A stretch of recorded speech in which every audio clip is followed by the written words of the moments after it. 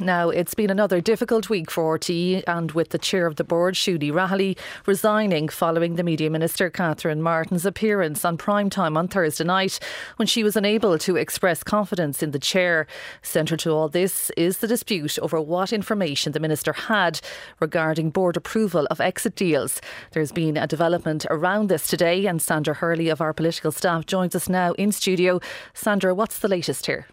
Yes, well, we know there's been a significant escalation in this whole controversy over the past couple of days, centring on the manner of Oireachtas' resignation from the RTE chair role, and of course the spotlight being on the minister, Catherine Martin, and her role in all of that. And in particular, there is a dispute between RTE's board on the one side and the Department of Media and the minister on the other side over exactly how much was conveyed around exit payments, and specifically that the board was now approving exit payments through the Remuneration Committee, which is a subcommittee of that board. The minister said on Friday that she didn't know that the Remuneration Committee was now approving exit payments. But today in the Business Post, they have dug out a sitting of the Public Accounts Committee on October 12th last. It was attended by senior members of RTE's board, Kevin Backhurst, the Director General, also Paula Mullooly, the now former head of legal at RTE, and also senior officials from the Department of Media, including the Secretary General, Catherine Licken. And there was an exchange prompted by questions from the Green Party TD, Mark O'Cahissy, asking specifically about the update to the Remuneration Committee's terms of reference. Paula Mullooly said there'd been a significant rewriting of those terms of reference, and we can hear this exchange now. There has been a significant rewriting of the terms of reference for REMCO.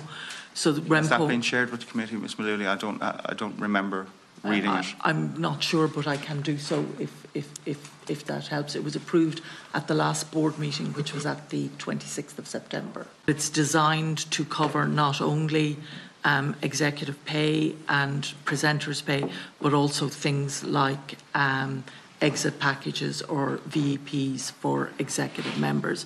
So it is more thorough.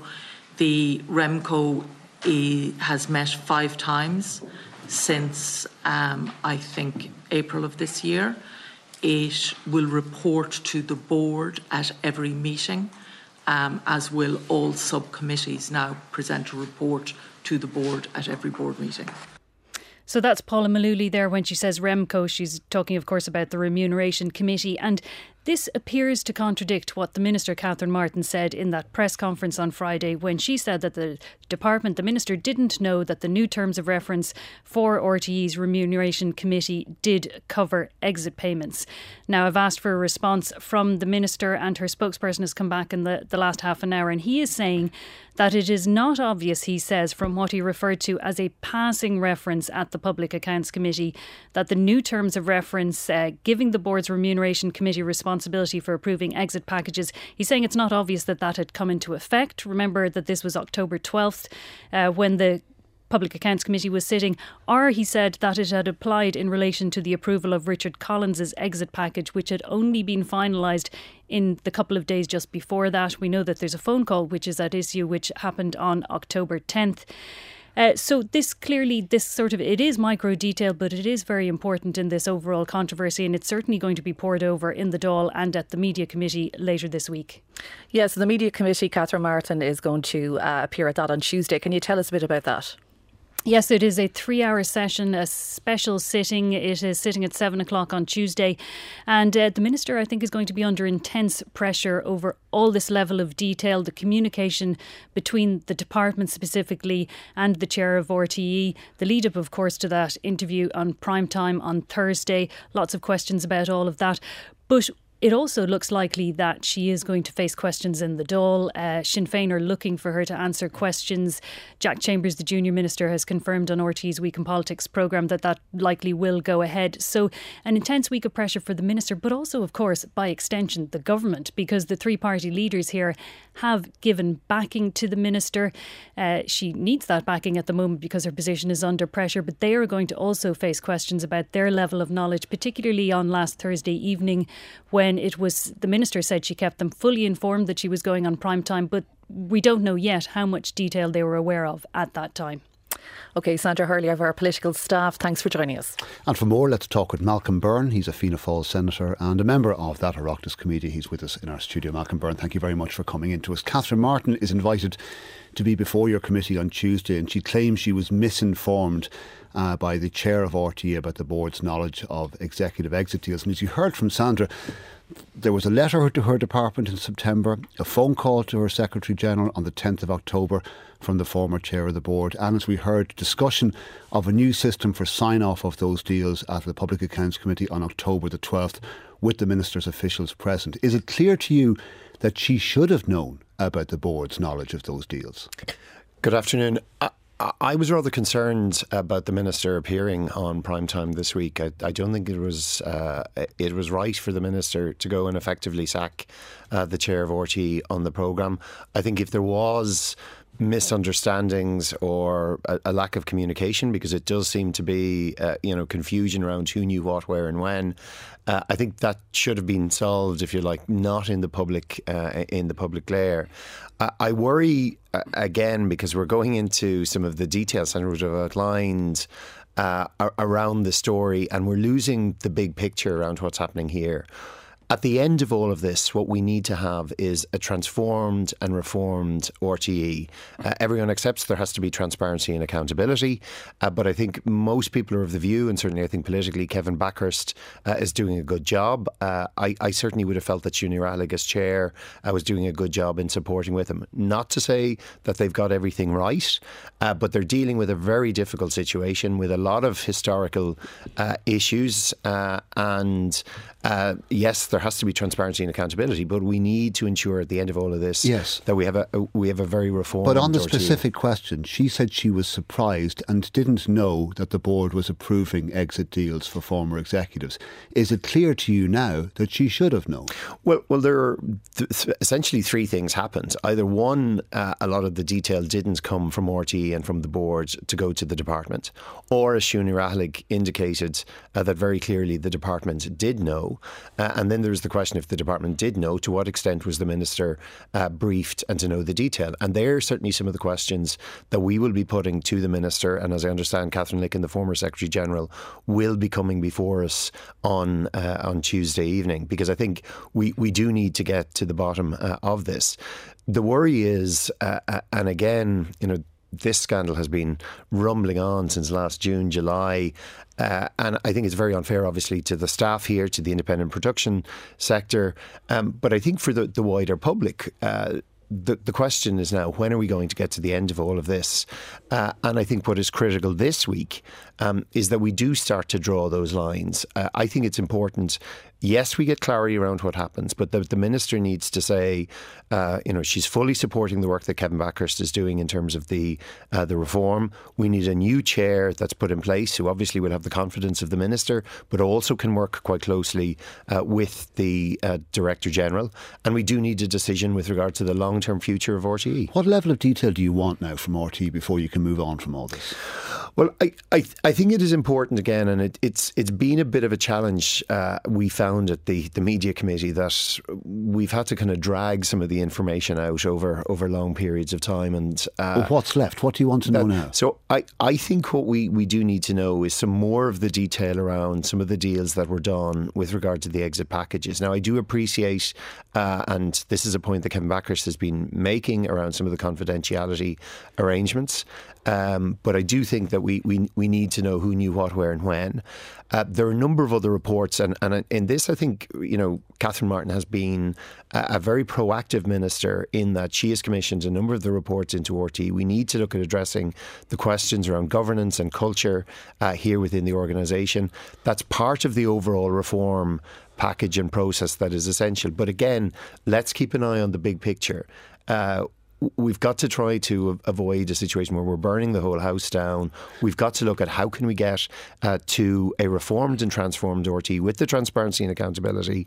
And I think we need to give Kevin Backhurst the time and latitude to be able to do that. A new chair for RTE. How soon? How urgent in your view? I think it's essential that there's a chair put in place within a week.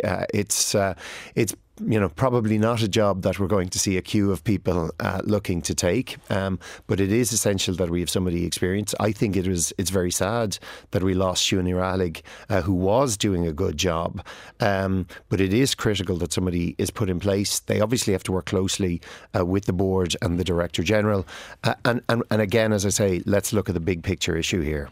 Senator Malcolm Byrne, thank you for coming in to us. David Duffy is here too. He specialises in corporate governance, how boards of directors work. He's co-founder and director of the Corporate Governance Institute. David Duffy, thank you very much for coming into us. What do you make of what's happened this week in particular at RTE? Well, let me just deal with the governance issues as opposed to the political issues. What occurs to me is that there was a remuneration committee put in place with new terms of reference. I actually looked for them on the RTE website and going to find them to see actually what its brief was. The old terms of reference were there from 2014. Never a good sign. You should have all your governance documents on your website. The way the chair was exited the organisation was unfortunate, and that's not the way you do business in most of our worlds. It's not the appropriate way. One can debate the rights and wrongs of it. There is a need to get strong leadership in with somebody who has the right values and a strong moral compass as chair. I don't know the current chair, but there's nothing to suggest that she didn't have that. And I think one of the issues coming forward here is until such time as there is a chair put in place, and, who'd want to do it is the next question. But there's probably somebody out there who'd like to do it. The question I was asked actually yesterday was, what would you want to know before you said yes or no? Well, you'd want to know the outcome of the Grant Thornton report, which is looking at the governance and culture of RTE. And if the culture isn't right, that's a bigger issue than the governance. That's the Niamh Brennan report, sorry. No, Grant Thornton. Okay. That's coming out, as I understand, in March.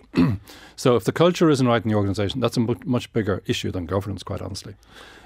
So the new chair will want to see a draft of that report and then figure out, well, is the governance RT on marks out of 10, is it 4, is it 8, is it 10, is it what? And that'll give you some sense of the mountain to be climbed. Just because Malcolm Byrne was saying he feels that a chair needs to be appointed within the week. Are you saying that we need for the rest of those reports to come out before a new chair could be appointed? Because nobody could take on the job until they know exactly what you could put in an interim chair. Okay. And that's probably what I would do if I was the minister.